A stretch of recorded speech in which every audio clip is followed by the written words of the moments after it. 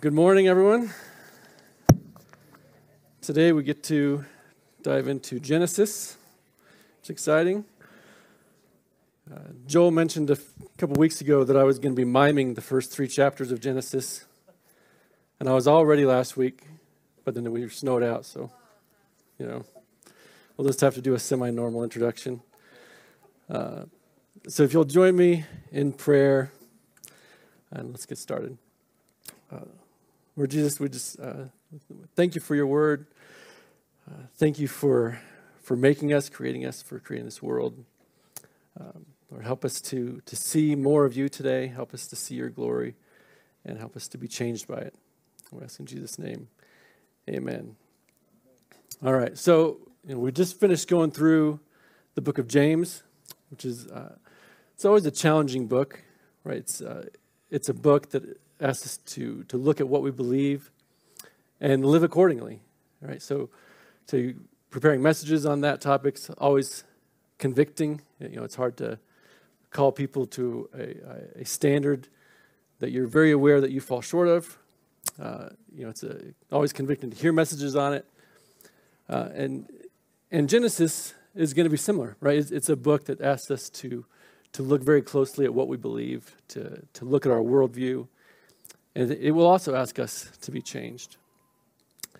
Genesis, just as the whole Bible does, it's a book that tells us a lot about who God is, right? It gives us glimpses of God's character and his works and things he's done.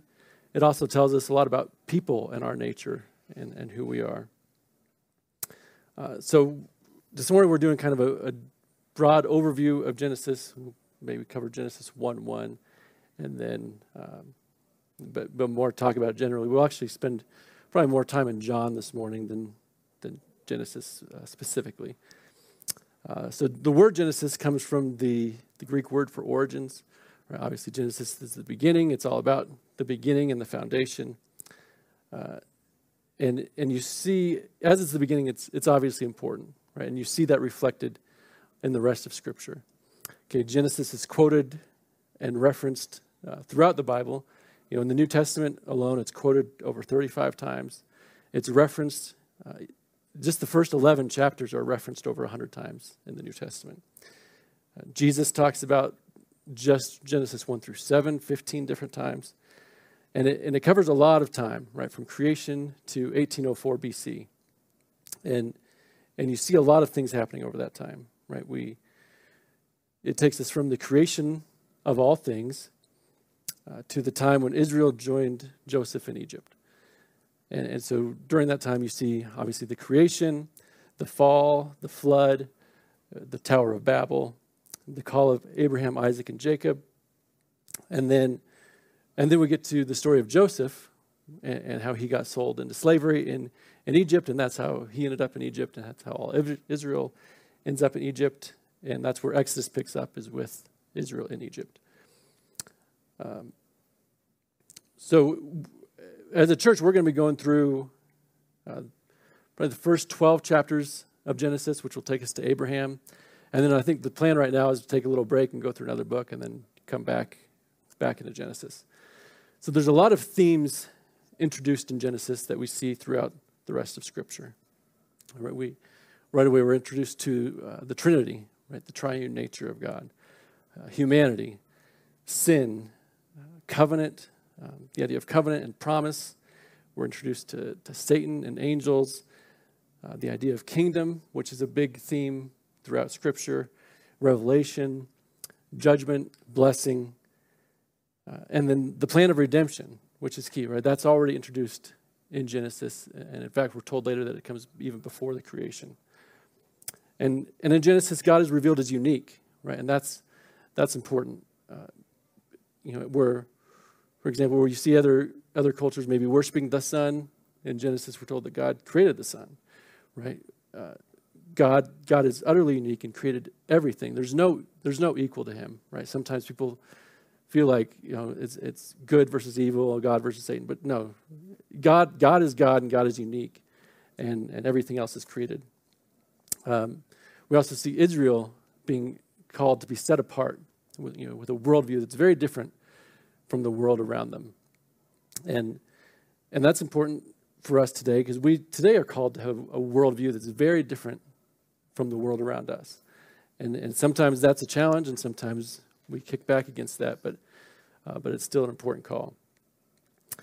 So as we go through Genesis over the next few months, it'll look a little different than the normal preaching rotation. So just to give you a heads up, normally we go progressively verse by verse through a book.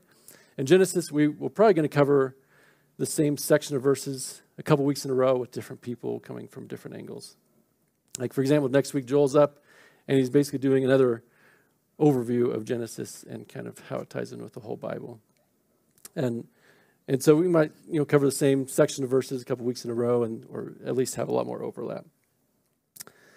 One more interesting thing with Genesis, as a church, sometimes you talk to people about what book you're going through. You're going through Matthew. People are like, oh, of course, a church going through Matthew, no big deal. You tell people you're going through James, and you get responses like, oh, that's bold, right? You'll be calling people out. And in Genesis, you tell people Genesis, sometimes you get some excitement, but some people are filled with apprehension. And they're like, oh, Genesis. Like, what do we do about science, right? Like, is it going to be embarrassing and awkward? So let's just go ahead and tackle the science question head on right now. Go get them. So first off, when we're willing to bend our beliefs to whatever culture around us says at the time, at the moment, or whatever science says about certain things at the moment, right, including the creation of all things, then we tend to be willing to bend our beliefs about other truths in Scripture. So that's a dangerous thing to do.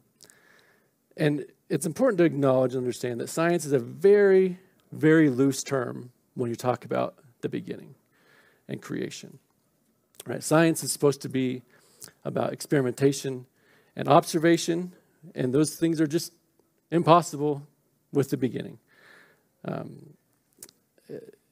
Sometimes as Christians, even in the world we live in, even saying the word creation, right? Sometimes you'll get people looking at you like you're a fool or that you're ignoring the facts. But the truth is there are no facts to support like a chaos theory of things coming into being, right? It's just ideas. And then, people with those ideas have to add things like millions and billions of years to make it seem like, well, eventually, this stuff could have happened. And the truth is, like, no, eventually this stuff couldn't have happened, right? Eventually the world we see around us could not have just happened. And to say it could have, let's be honest, it requires a whole lot of faith. I would argue it requires a whole lot more faith than it does to believe in the Creator God. And, just a few weeks ago, there was an article I read about how evolution required millions and millions of years and a whole lot of luck. I'm like, when you get into the numbers of the amount of luck it would have required, it's beyond impossible. So sometimes people think of a biblical view of creation as something that requires suspending our intellect or putting your mind on the back burner, and that's just, it's simply not true. And so we should acknowledge that right up the front. And also, let's acknowledge that science is not at all opposed to Christianity, right? Science is supposed to be seeking out truth.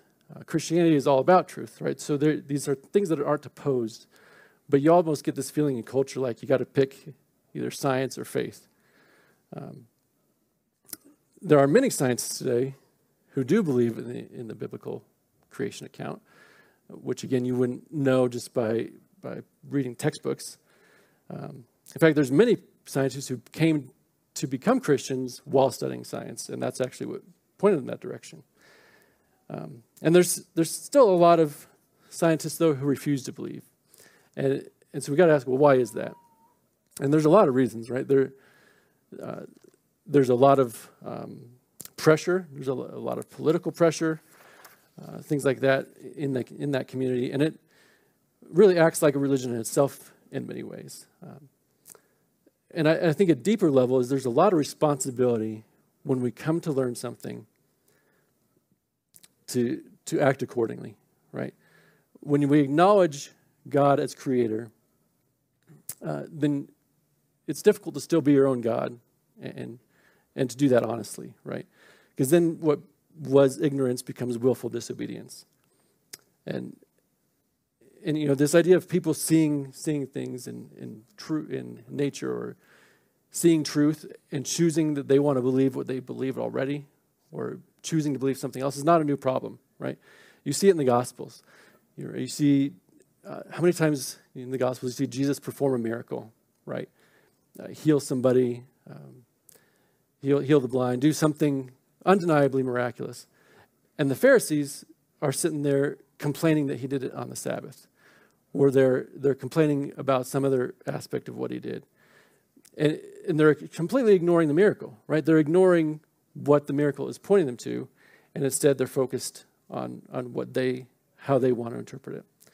And today we have the same thing with science, right? People are fighting to hold on to ignorance and calling it science, and they're fighting to hold on to theories that don't fit because it is a way to deny God. But the problem is that then they treat theories and ideas as facts, and then teach them as such in schools, and there's huge implications for all this, right? Ideas have consequences, and so sometimes as Christians we're scared to talk about science, and part of that is because we know that we believe things, or maybe we just think we're supposed to believe things that other people will think of as ignorant. But the fact is, we do see the world differently, right? We believe that Jesus was born of a virgin, died and rose again. That takes some faith, and we believe those things on faith. But there is also a whole lot of historical evidence. It's not like it's just blind faith and we're just picking things out of the air to believe. We also believe that God created the world, and that's an important thing to know and understand. And we don't need to try to find common ground with people who don't believe that by ignoring the truth. Okay, a little history on science. Did you know that history or science actually started because of the Christian understanding that God made the world in a way it could be understood, and invited us to understand it? Yeah, it's a fascinating thing to study. It's no coincidence the scientific revolution, which started in 1550, followed closely on the heels of the Protestant Reformation, which started in 1517. Okay, that's because scientific discovery started on a large scale, because people could start reading the Bible for themselves, and they realized that God made the world in an orderly way that could be understood, and they invited us to understand it. And there's a great chapter on this in The Book That Made Your World by Vishal Mangalwadi. That's a tough one. The last two lines of that book say, "Thus almost all the pioneers of science were Christian, and a majority of them were devout Christians. They were laboring for the glory of God."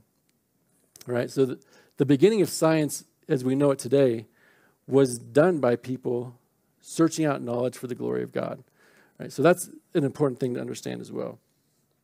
And another interesting thing is scientists will tell you today that the way the Earth was made and is situated, like our atmosphere, where we are in the solar system, even the galaxy, we're very uniquely positioned to be able to discover things better than we were if a few things were just off by a little bit.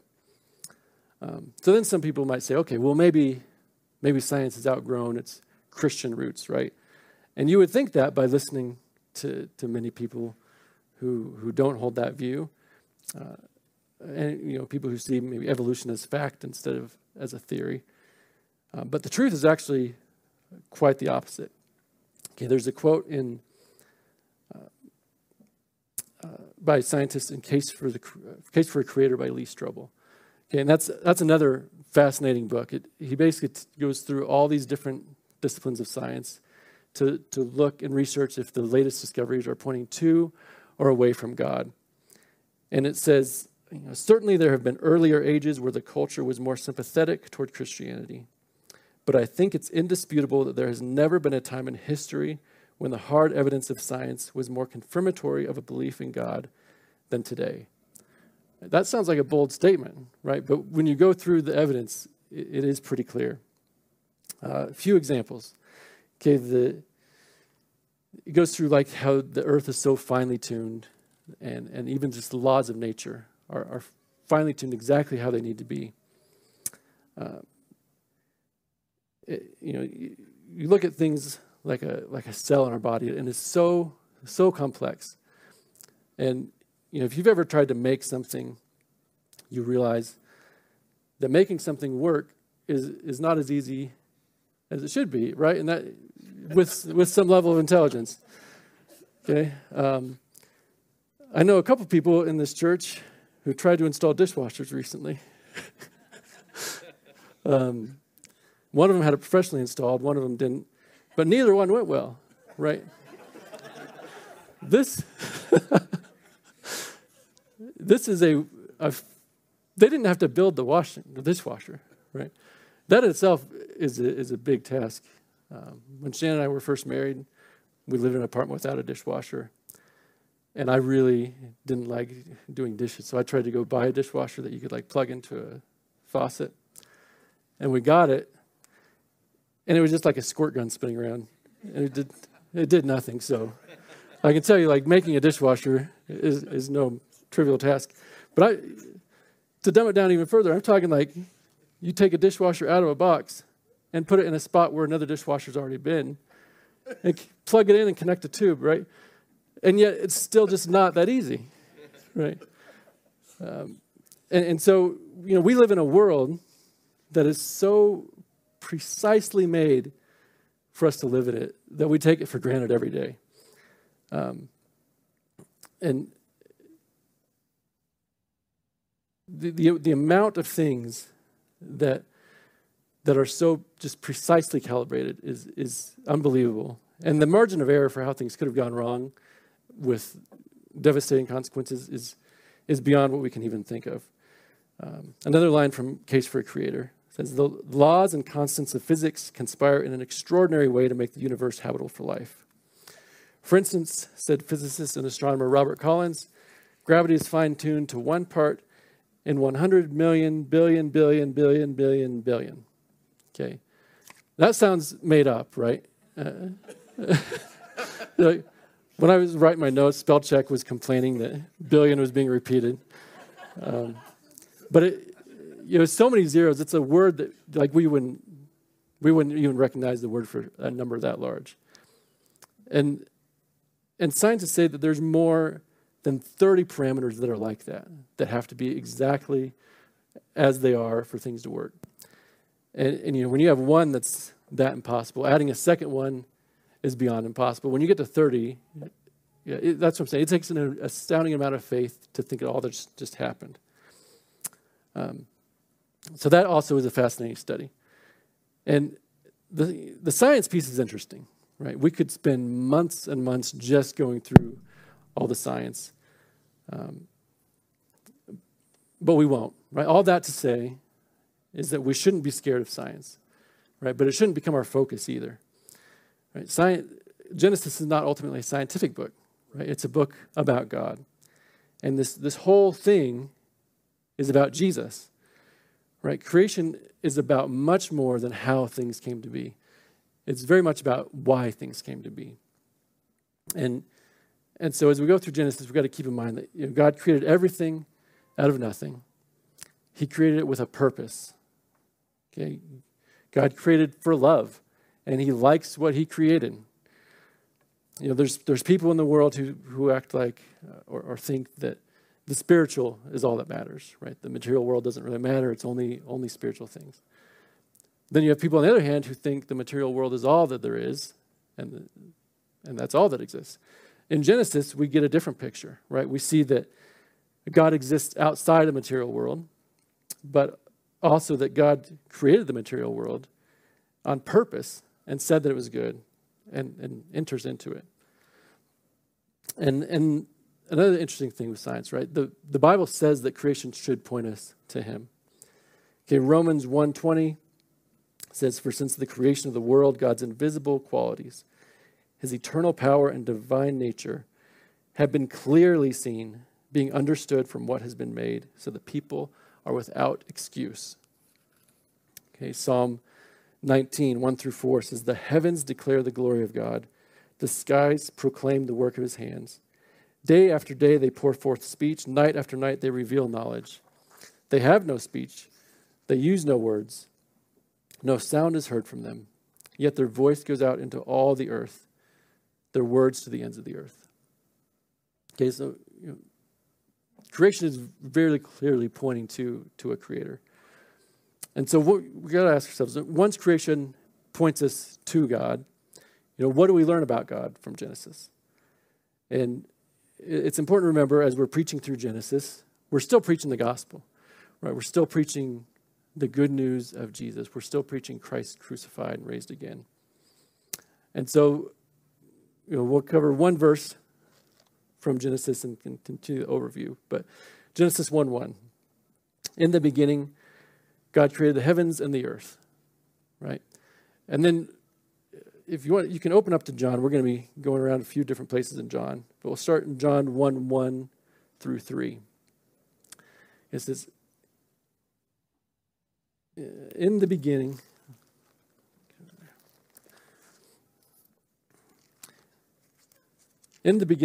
God created the heaven, let me get there.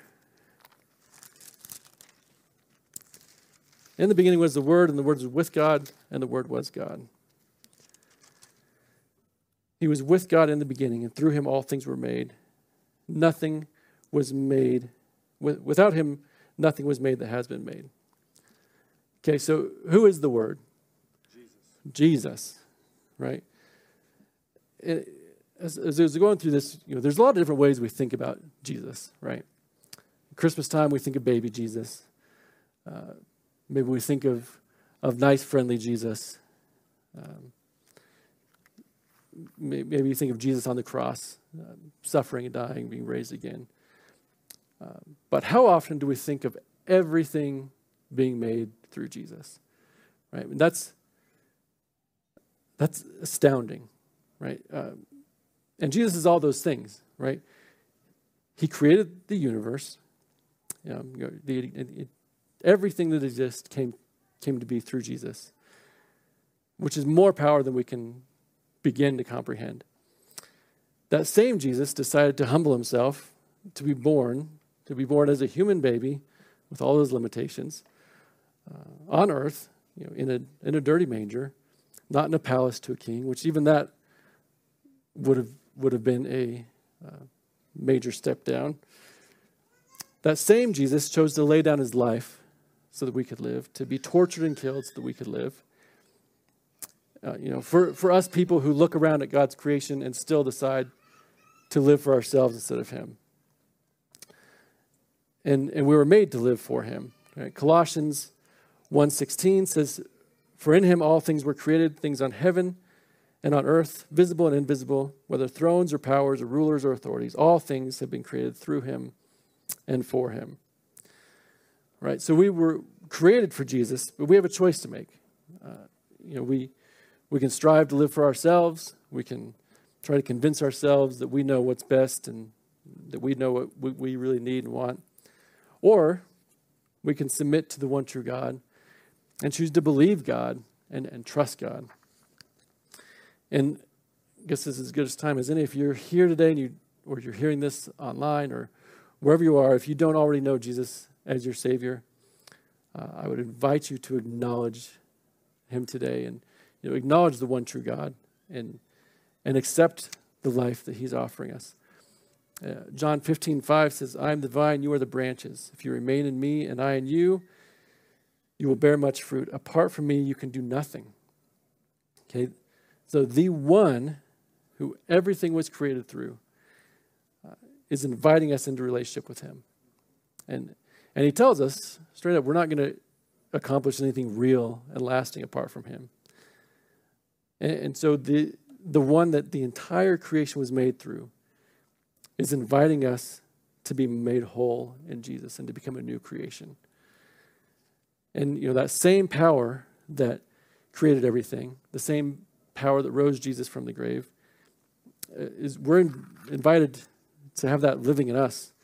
Okay, Romans 8, 9 to 11 says, "You, however, are not in the realm of the flesh, but in the realm of the Spirit, if indeed the Spirit of God lives in you. And if anyone does not have the Spirit of Christ, they do not belong to Christ. But if Christ is in you, then even though your body is subject to death because of sin, the Spirit gives life because of righteousness. And if the Spirit of him who raised Jesus from the dead is living in you, he who raised Christ from the dead will also give life to your mortal bodies because of his Spirit who lives in you." Right? That could also read, "The Spirit of him who created everything lives in you." Because same Jesus through whom everything was created is the same Jesus that was raised from the dead and defeated death. And we get this clear picture that God created all this stuff, and he loves you, right? And he wants you to dwell with him. So as we go through Genesis, let's remember that God existed already. He existed in relationship already. It's not like he was lonely. He already existed in relationship in the Trinity. And then he created everything else. And that means you were created, right? You were made with a purpose. You know, and God made the universe because he wanted to. And he likes what he made. He also made you, and he likes you. Right? You look at creation, he keeps calling it good. He loves his people. And people were created in his image, right? Like, that's a really big deal. And you see these things in creation that are just kind of not necessary, like beauty, right? Beauty is not necessary for something to be functional. But you see it all around us. You see beauty in big things, like you look at the mountains or the night sky, and it's incredible. And then you can drill down to things like small things like flowers, or even like smaller things that we can't even see with our eyes without help, right? That are still beautiful and complex. And you see this, that God created all this out of love and joy. And so it's important to acknowledge that the world is not an accident, right? And that you're not an accident. And one challenging thing is we look around us in the world and sometimes we don't see beauty, right? Sometimes we see pain and suffering and evil and people doing horrible things and horrible things happening. And we will get to the reason for that stuff in Genesis. But it's important to remember that also that God, a good God, made a good creation, and he's going to return it to good. Right? You look at the creation account, right? Before God created people, he created this beautiful place for them to live, right? Full of life and beauty. And then the people came on. And then we rejected God and started the curse. But God still loves us, right? And God still had a plan in place to redeem us. And that plan for salvation was there before creation. And so keep in mind, like, as the world is being created through Jesus, he already knew he was going to have to come and suffer and die for it. And yet he still chose to make it. Okay, Peter 1:20 says he was chosen before the creation of the world, but was revealed in these last times for your sake. Right? So even with all the pain and suffering that was in the world, Jesus decided to enter in. Right? Even with all the suffering, God still decided it was going to be worth it. And we can often wonder how that's possible, right? We experience pain and we see pain around us. We're like, why did God make it, right? Why was it worth it? And that's one of those times we just got to trust God knows what he's doing, right? He says we can't even imagine the joy and wonder prepared for those who love him.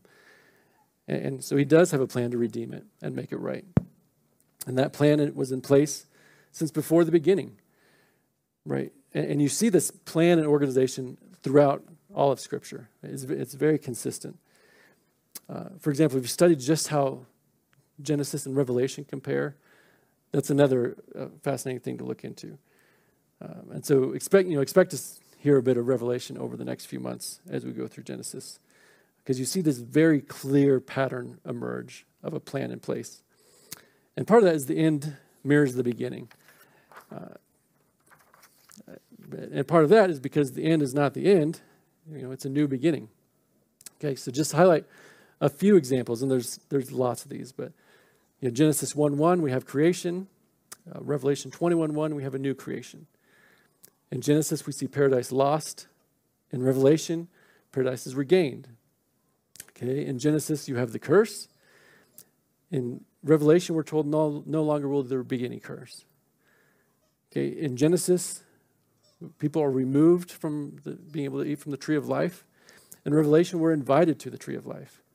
Right? So it all comes full circle. And the point of it all is Jesus. Right? Jesus is in the center of it all.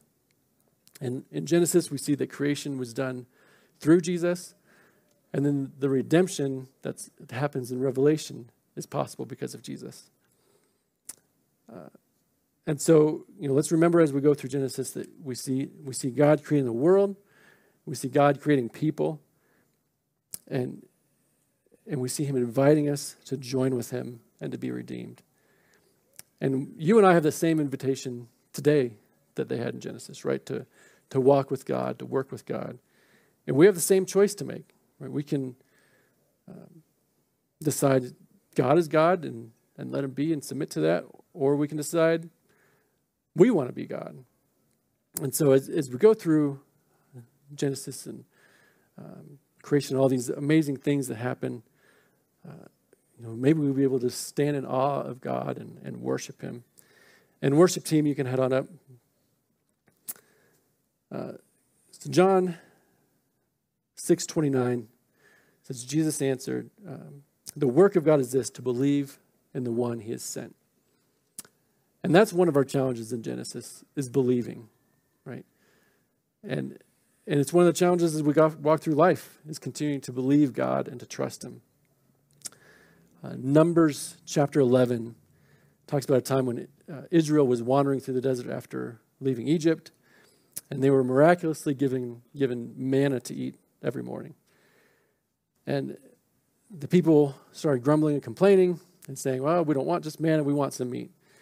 And so God said, all right, I'll give you meat every day for a month until you get sick of it. And even Moses questioned if such a thing was even possible. Right? And remember, these people had just seen the plagues in Egypt, the parting of the Red Sea, miracle after miracle. Every morning they're eating manna that just miraculously shows up. And yet they still have trouble believing. So in Numbers 11:21 to 23, Moses said, here I am among 600,000 men on foot, which, it was probably like 2 million people total. And you say, I will give them meat to eat for a whole month? Would they have enough if flocks and herds were slaughtered for them? Would they have enough if all the fish in the sea were caught for them? Right? So you hear this doubt. The Lord answered Moses, is the Lord's arm too short? Now you will see whether or not what I say will come true for you. Okay? And so that's a question we have to answer for ourselves, right? Is the Lord's arm too short? God made everything, right? Every atom, every proton, every neutron, everything that exists on any level, physical or spiritual or anything else in the entire universe. God made it all, right? Including time and space. Time itself is something God made. And so God knows the bigger picture of all time. He knows the bigger picture of your life.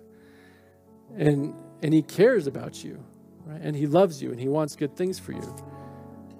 So let's believe God. Let's acknowledge God and let's trust God and throw off the things of the world that are keeping us captive. And let's keep in mind that the same God we see in Genesis, right? The same God that created everything is the same God we serve today. And it's not like he used up his power in creation. He still has all that power available to him and more. And this same God is inviting us to trust him. And we'll close with this. John chapter 17 records a prayer where where Jesus prays for himself and then his disciples and then for all like future believers, which is you and I, right? People who would hear the words and come to believe. In verse 5, he says, "And now, Father, glorify me in your presence with the glory I had with you before the world began." Right? So as Jesus is praying, he's like remembering this glory he had with God before creation. That's a pretty amazing thing. And then in verse 10, as he's praying for his disciples, he says, "All I have is yours, and all you have is mine, and glory has come to me through them." Right? So this God who had all this glory with God before creation still gets glory out of people. Right? That's mind-blowing. And then in verse 24, as he's praying for us future believers, he says, Father, I want those you have given me to be with me where I am and to see my glory, the glory you have given me because you love me before the creation of the world. Right? That's Jesus praying for you and I, that we would see that glory, that we would see who he is and be changed by it. And that's the Jesus, right? Jesus who created everything and died and rose again, and he's praying that we would see his glory. And church, we are some part of something much bigger than we can even begin to comprehend. And that's cause for worship. So let's continue to come up and wrap it up with response time. Okay, so in the book of Job, right, you have Job where all these terrible things happen to him. Right, and a lot of Job is him and his friends going back and forth about why did these things happen, and Job's demanding answers for all this evil that's come upon him. And then there's a few chapters where God responds, and God doesn't respond at all to answering Job's questions of why the things happen. What he did was talk about who he is, right? Who God is. And so Job's response to that in chapter 42, verse 3, he says, "Surely I spoke of things I did not understand, things too wonderful for me to know." And so as we go through Genesis, may we just stand in awe of who God is and what he's done for us, and accept that challenge to believe and to trust God even when we don't understand what's going on around us. So this is response time, right? It's a time to reflect on the message, to pray, right? There's people all around this room who would love to pray with you. I would love to pray with you. Johnny's right there. He'd love to pray with you. And so get prayer. Like if there's a praise, if there's something you just want to thank God for, get somebody to pray with you. If you need help battling through something, get someone to pray with you. Whatever it is, we have access to the Creator God. So let's not just act like that's not a big deal. It's also a time. Joyful giving is another way we worship, right? It's a way of acknowledging that what we have is all ultimately from God anyway, and giving back to Him. And then we have communion, right, that we take every week. And so as we take communion, let's remember, right, the juice and the bread that we take with communion is supposed to remind us of Jesus and what He did for us. And so let's remember today that we're taking communion with elements that were created through Jesus to represent that Jesus died for us and defeated death so that we could live and joy with Him. So let's pray and then continue to worship. Lord, again, we just thank You for Your word. Thank You for the truth. Thank You for inviting us into Your kingdom and for allowing us to walk with You and to live life with You, and that we're not just out on our own. Lord, help us to live like that's true and to believe You and trust You. And I ask in Jesus' name, amen.